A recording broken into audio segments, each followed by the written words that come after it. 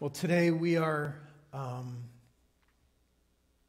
continuing our series on Ephesians, and want to mention too, for those of you at home, that as you might see here at the front, we are going to be at the end of the message celebrating communion together, so you might want to scramble and get some crackers or bread and some juice ready and prepared so that you can celebrate communion together with us at the end of the message.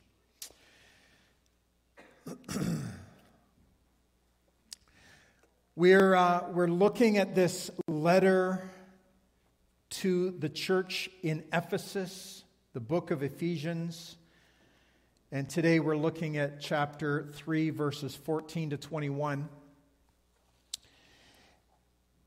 This church that we're talking about, this church in Ephesus, was started by Paul and his team. And as we've said, it was started with a big move of the Spirit, a powerful move of the Holy Spirit. Many miracles and demonstrations of God's power were shown in Ephesus and went out from Ephesus to the whole region of the province of Asia in the west part of what is today the nation of Turkey. The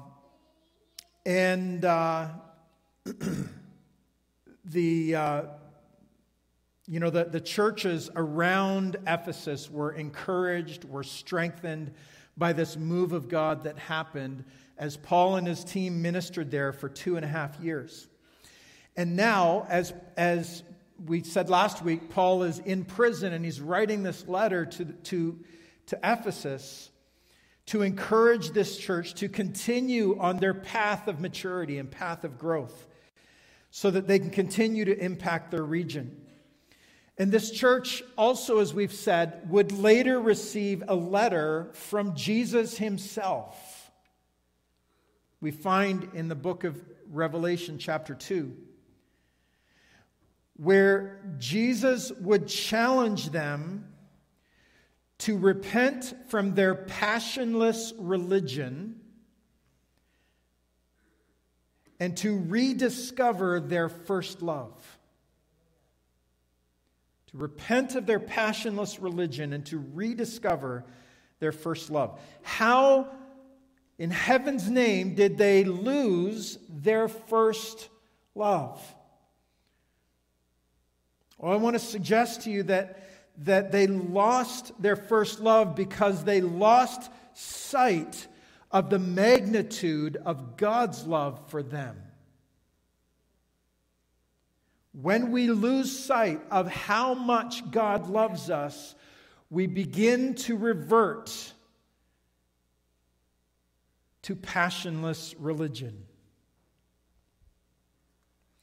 Or we wander from Him trying to find what we need to find in God in the things around us. And I think this morning, it's not in my notes and it's not, we don't have time to get too deep into this, but I think this morning of that story that we call the prodigal son that Jesus told in Luke 15.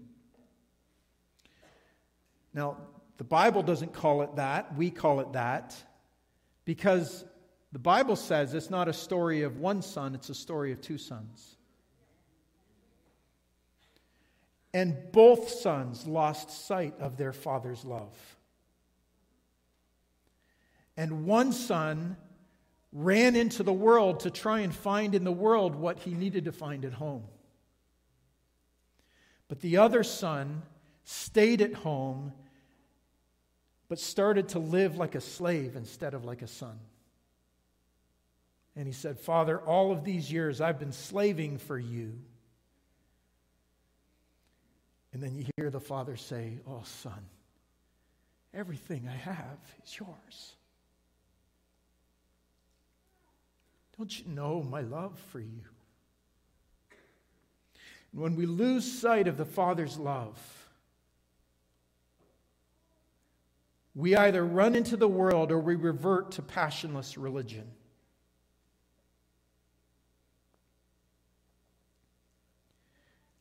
John 1:4-10 says, "This is love, not that we loved God, but that He loved us and gave His Son as a sacrifice for our sins."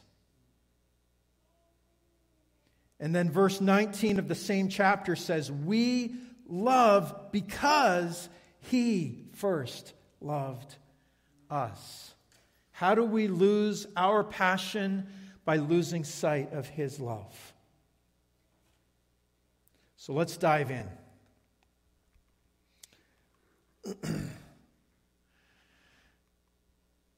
For this reason, verse 14, "For this reason I kneel before the Father, from whom every family in heaven and on earth derives its name. I pray that out of His glorious riches He may strengthen you with power through His Spirit in your inner being, so that Christ may dwell in your hearts through faith. And I pray that you, being rooted and established in love, may have power together with all the Lord's holy people to grasp how wide and how long and how high and how deep is the love of Christ, and to know this love that surpasses knowledge, that you may be filled to the measure of all the fullness of God.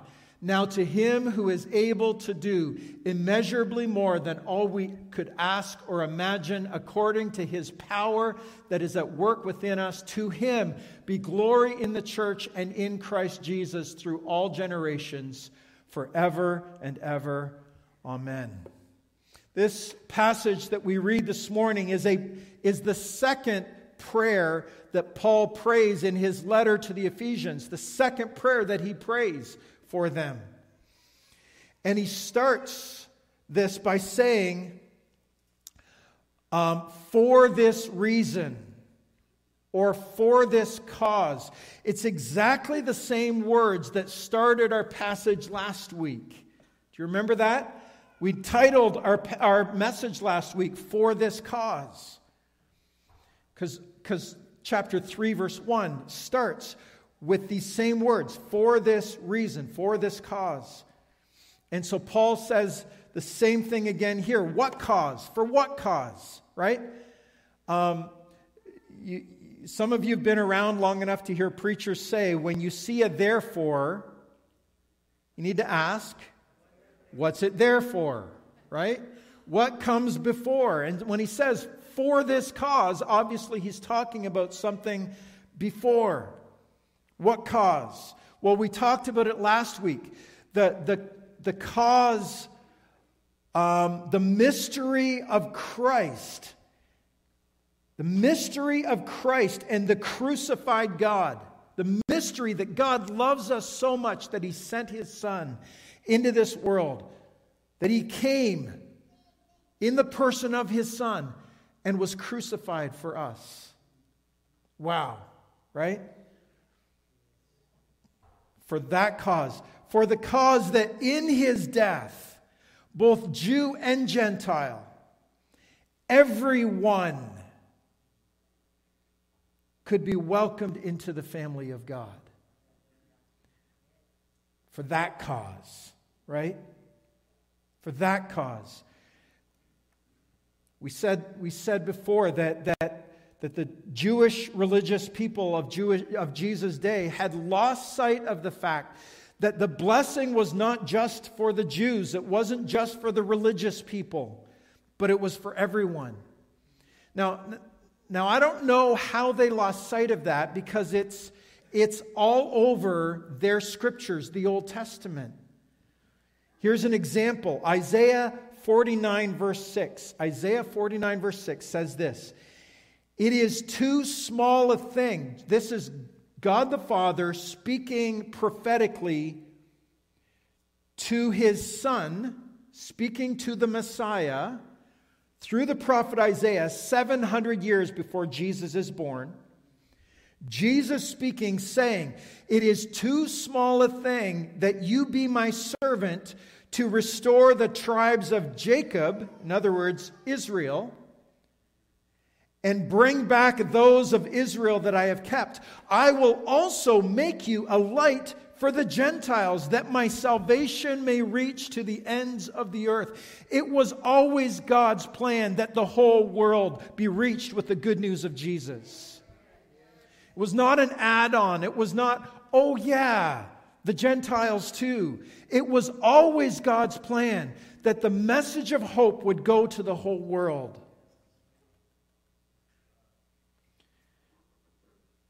And here in Paul's writings, as he says, for this cause, I kneel before the Father, from whom every family, or some translations, I think better say, the whole family in all the earth gets its name.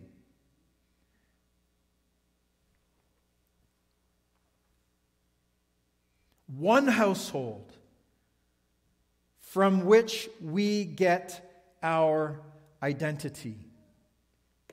We talked about this back in September 13th when we did a message on community. We talked about in the Old Testament, the word for household that was used is Beit Ab, house of the Father.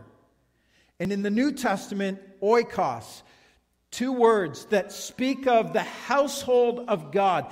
And that's the word Paul's using here. And he's talking about there is one household made up of Jew and Gentile, made up of religious and irreligious, made up of those inside the church and those who call on Christ outside of the structured church. But those who call in the name of Jesus, there is one family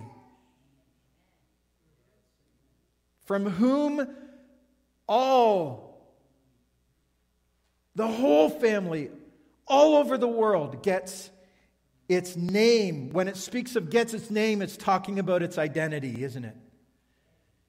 We get our identity from the Father. It's always astounded me as I've traveled to different parts of the world, to the Caribbean, to Eastern Europe, to Africa, to the Middle East, and I've encountered followers of Jesus in those places. It's always amazed me how much we are the same.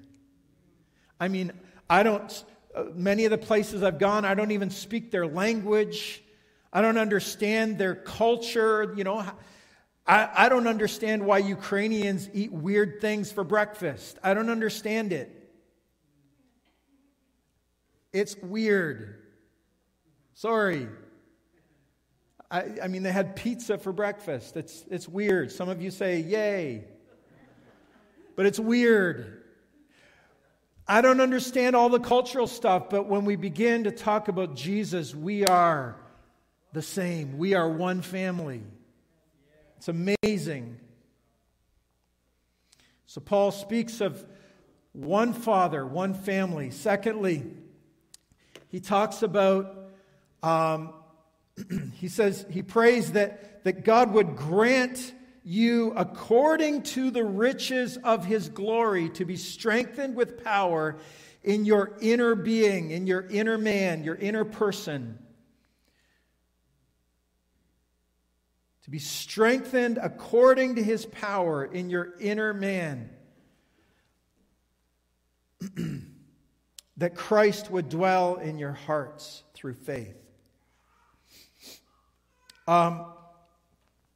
According to. Paul doesn't say, and as the NIV poorly translates here, he doesn't say out of His glorious riches. He says according to His glorious riches. There's a big difference. According to, this word in the Greek is the same word that Jesus uses when He speaks in Matthew 9 to two blind men, and He says, "What do you want me to do for you?" And they say, "We want to see." And Jesus says, "According to your faith be it unto you." In other words, if they had said, well, we have a hangnail and we'd like you to heal that. Well, that would be what they would receive. But they said, we want to see. Well, according to your faith, at the level of your faith may you receive. According to your faith be it unto you. It's the same word that's used in the book of Revelation. In chapter 20, where it says that we will all stand before the judgment seat of God and receive according to our deeds. According to. And Paul says here that he's praying that God would strengthen them according to the glorious riches of God. Folks, God doesn't just want to strengthen you according to your situation, not just according to your need, but according to His resources. How big are God's resources? Right? What size of check could God write today? Right? What are God's resources? Now, He's not talking about money. He's talking about inner resources, strength in your inner person. How many in 2020 would say you've needed strength in your inner person? Right? When the world presses in on you with its chaos, you need peace on the inside that's pushing out just as hard. When the world presses in with fear, you need hope on the inside of you pushing out just as hard. That's why Paul elsewhere writes and says, we are pressed but not crushed, persecuted but not abandoned, struck down but not destroyed. Why? Because there was something on the inside of him that was stronger than what was pressing in from the outside. According to God's riches, may you be strengthened in your inner person. Isn't that powerful?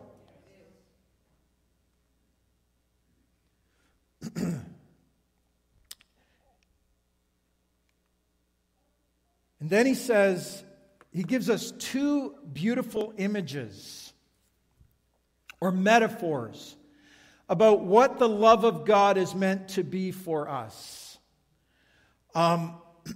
He says, you being rooted and established in love. Being rooted and established. These are two pictures. So rooted, obviously, a tree, rooted.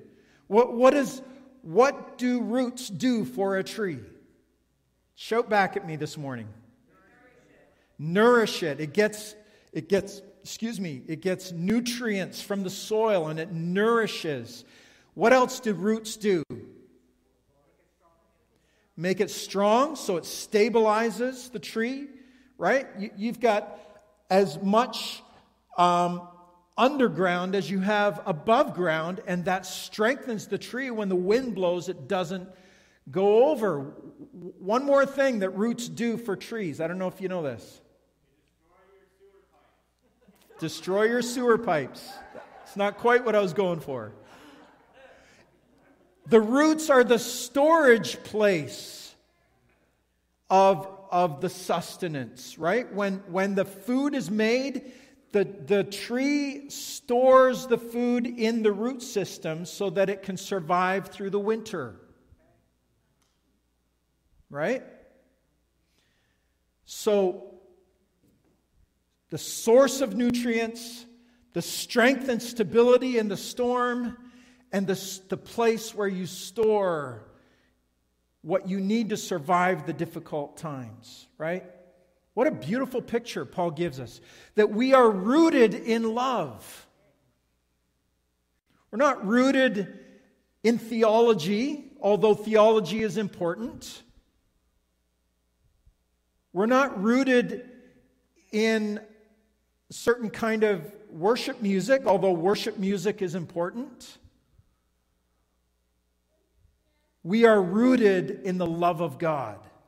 That is what is our strength. That's our sustenance. That's our source. That is what will stabilize us in the challenging storms of life. We are rooted and established. And the word he uses here is literally, we're put upon a foundation, built upon a foundation of love. Jesus captures this picture beautifully, doesn't he, in the parable of the two houses, one built on sand and one built on rock. Right?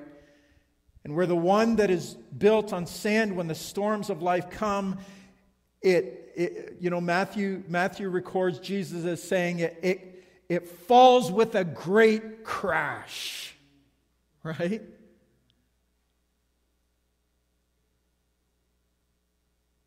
You're still standing. It's been a hard year. You're still standing. Well, you're sitting right now, but you're still standing. You're still here. Jesus has been your strength. The love of God has been your foundation. You are built on Him, and it doesn't matter what the world throws at us, what the storms of life throw at us. It doesn't matter what COVID throws at us or whatever. We stand. We are built, founded upon the love of God. He is our strength. We are rooted and established in love. And then he says that you, being rooted and established in love, may have power together with all the Lord's holy people to grasp how wide and long and high and deep is the love of Christ, and to know this love that surpasses knowledge. You may be filled with all the fullness of God. This, I should have entitled this The Impossible Sermon. Because I'm standing up here this morning to try to help you grasp the ungraspable. It's a job I can't fulfill this morning. To try and explain to you the unexplainable. To try and help us understand the incomprehensible. Paul is saying, if you could only imagine the magnitude of God's love for you, you actually need the power of God just to comprehend and grasp God's love for you. So high, you can't get over it. So low, you can't get under it. So wide, can't get around it. Oh, wonderful love. Right? You want me to do a dance while I'm singing it? Is that what you're saying?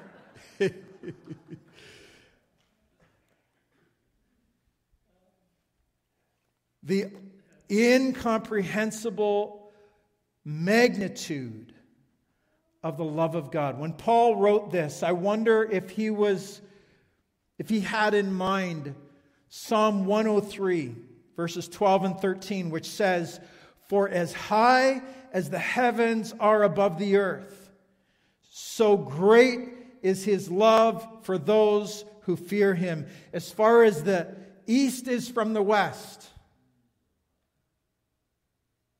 East is from the west. Something like that. As far as the east is from the west, so far has He removed our transgressions from us. The magnitude of the love of God. But either way, Paul is speaking here that however big your sin is this morning, those of you sitting here, those of you watching online, however big your sin is, God's love is bigger. And He calls you to come and to find the hope, forgiveness, and freedom that is waiting for you. No matter how big your problem is, His care is bigger. His power is bigger to deliver. Either to deliver you out of it or deliver you through it. And only He knows what's best. But His power is bigger this morning to deliver. You cannot exhaust the love of God. You cannot find the end of it. Now we don't want to confuse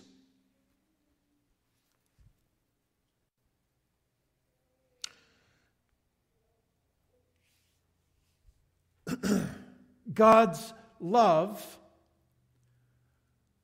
for our human ideas of niceness. God is not a giant marshmallow who just says, whatever goes, goes, no problem. That's not loving. Right? A child who breaks free of his mother's hand and runs out into traffic, and the mother says, oh, whatever you want to do, son, just go. That's not loving. Right? And sometimes God's love feels kind and sometimes it feels severe, but God is always loving you and always wanting to build your life into something more beautiful.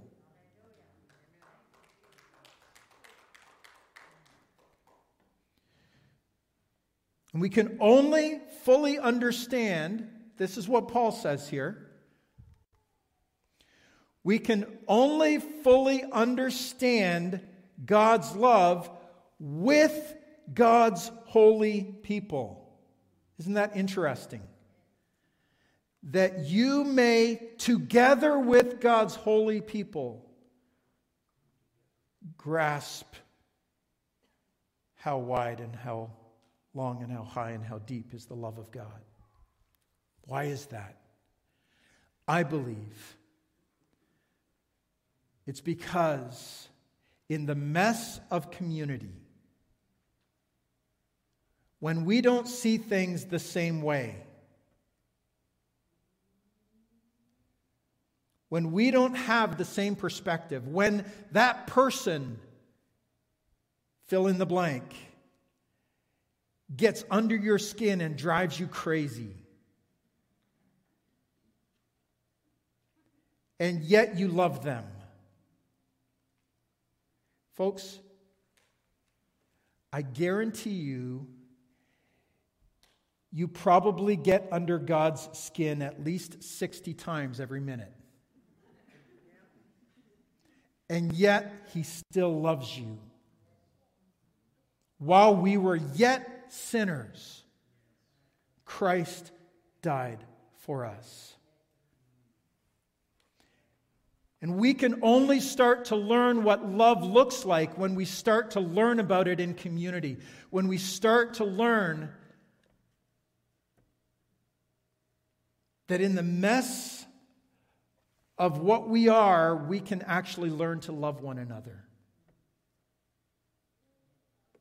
It gives us a little taste of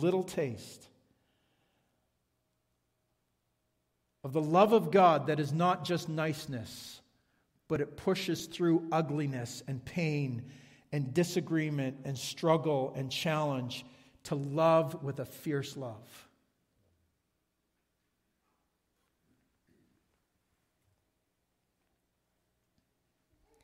So how do we know the unknowable? Right? How is it possible? Paul says here that you would know the love that surpasses knowledge. How can we possibly know the unknowable? Well, Paul actually uses here two slightly different words. The first word, that you may know, is the same word that the Bible uses in many places to speak euphemistically, to use a big word, of sexual intercourse. Adam knew Eve, right?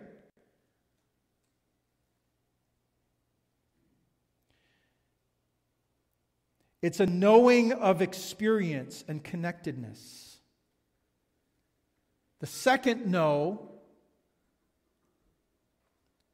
you may know this love that surpasses knowledge. That word knowledge is like scientific knowledge. Knowledge that can be measured, things that can be measured and understood and figured out. Tell me, if I was to ask you to describe your love for your closest other person, whether it's a son, a daughter, a parent, a spouse, a boyfriend, a girlfriend, if I was to ask you to describe your love, how easy would that be? It would be difficult, right? I mean, how do you put that into words?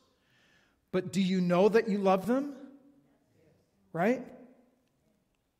There's no question in your heart. You know. You may not be able to put it in words. You may not be able to describe it to me, but you know what it's like to love someone. Take that times a million, and that's what we're talking about here. God wants that you would know the love that surpasses knowledge. You would experience today and every day. The huge love of the Father towards you that you will never fully exhaust or understand.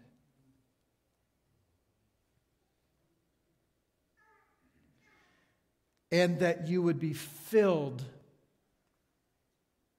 with all the fullness of God. Folks, when we begin to understand and receive the love of the Father, we begin to get filled with Him. Isn't that interesting? For some of us,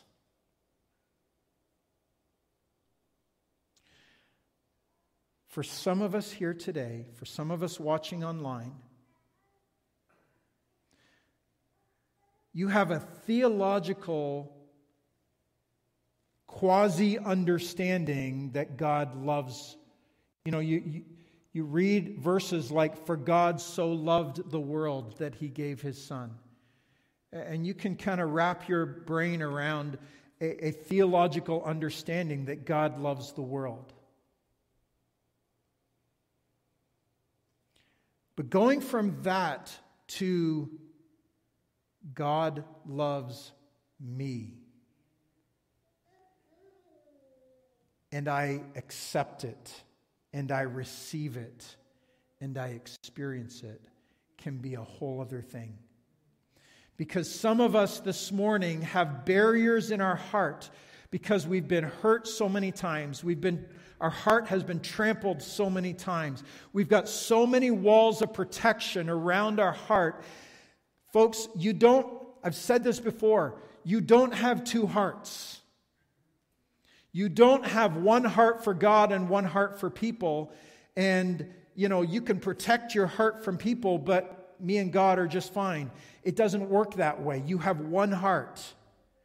And if you have locked up your heart behind walls of protection, you cannot experience the love that the Father wants to pour into you. And I don't say that to judge you. I don't say that to condemn you in any way. I say it because the Father is pleading with you to bring your hardened, petrified heart to Him today. To let Him begin to bring in your life a revelation of how big His love is for you. And you will find that not only will your heart soften towards Him, but you will begin to come to a place where you can start to forgive and heal relationships in the world around you.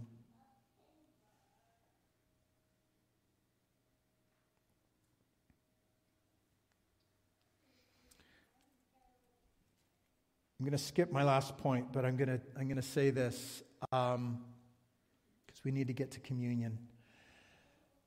But I'm going to say this. Karl Barth,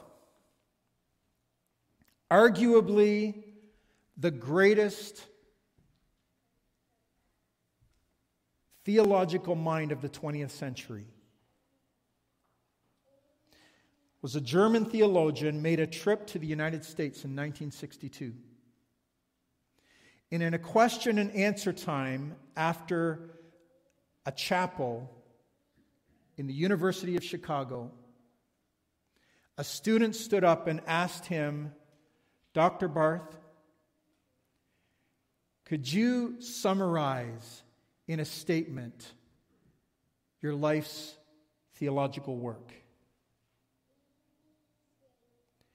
And the students in the room are hushed and leaning forward and waiting for this great words of wisdom that will come from Dr. Barth's mouth. And he says, Jesus loves me, this I know, for the Bible tells me so.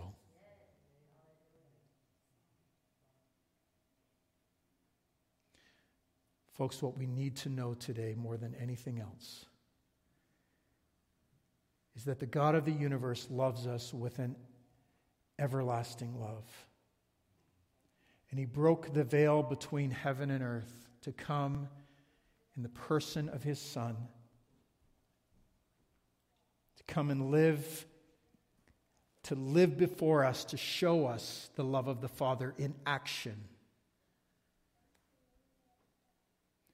to allow himself to be nailed to an ugly Roman cross in shame and nakedness before the world. An object of mockery and hatred. Our hatred. And in all of it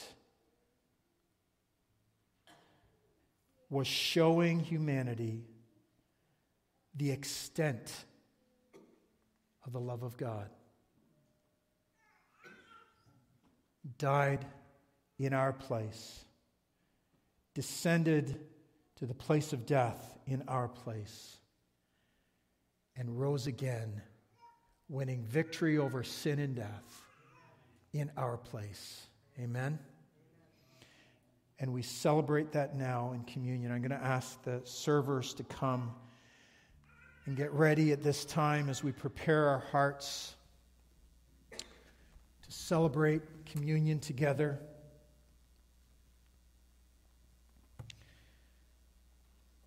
So we take just a word of explanation about the emblems that we're going to hand out here. If you're visiting with us and you trust Jesus as your Savior, you believe and love Him as your Savior and Lord, doesn't matter what church background you're from, you are welcome at this table. You're welcome to receive the elements.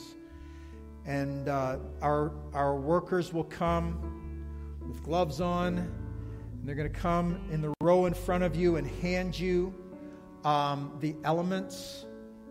They're going to be in 2 cups stacked on top of each other. The bottom cup will have a little wafer in it. The top cup will have juice in it. I want you to hold on to those cups until everyone has received them, and we will take them together. And as the worship team leads us in a song about the Father's love, I encourage you to worship the Lord and thank Him for His love today.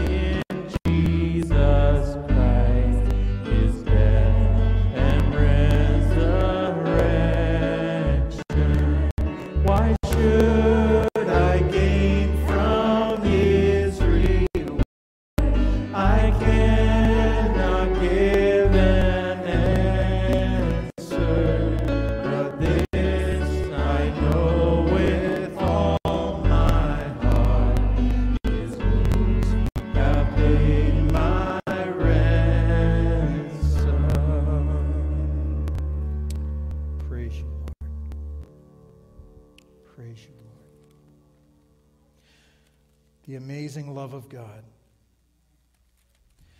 The cross is the ultimate expression of his love.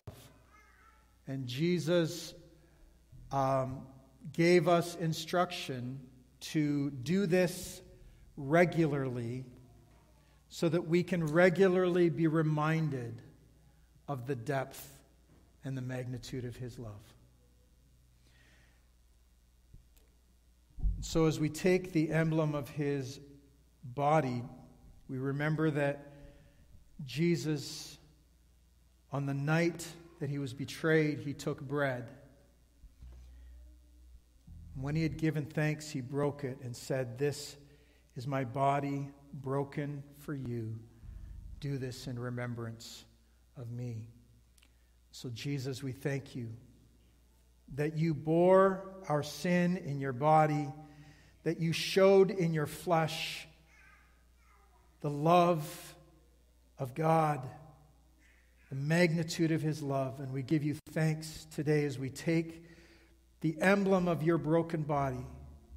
Thank you for loving us all the way to the cross. In Jesus' name, let's take the emblem of his broken body.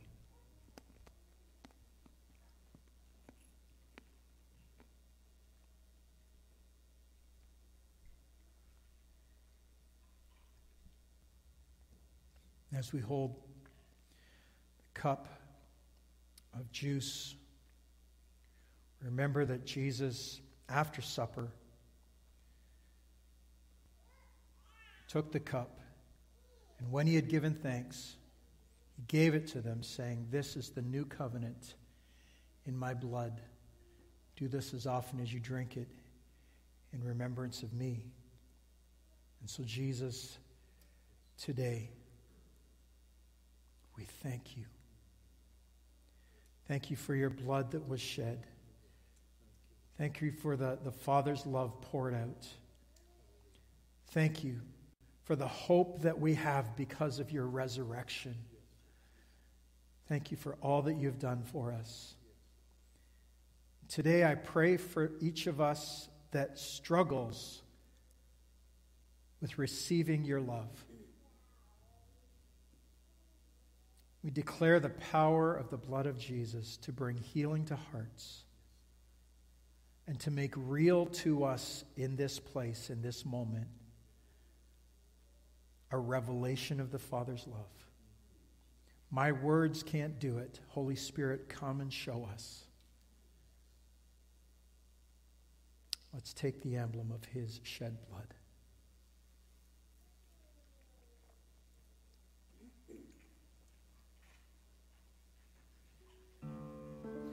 What should I gain from his reward? I cannot give an answer, but this I know with all my heart, his wounds have paid. Let's stand and sing that again. Why should I gain?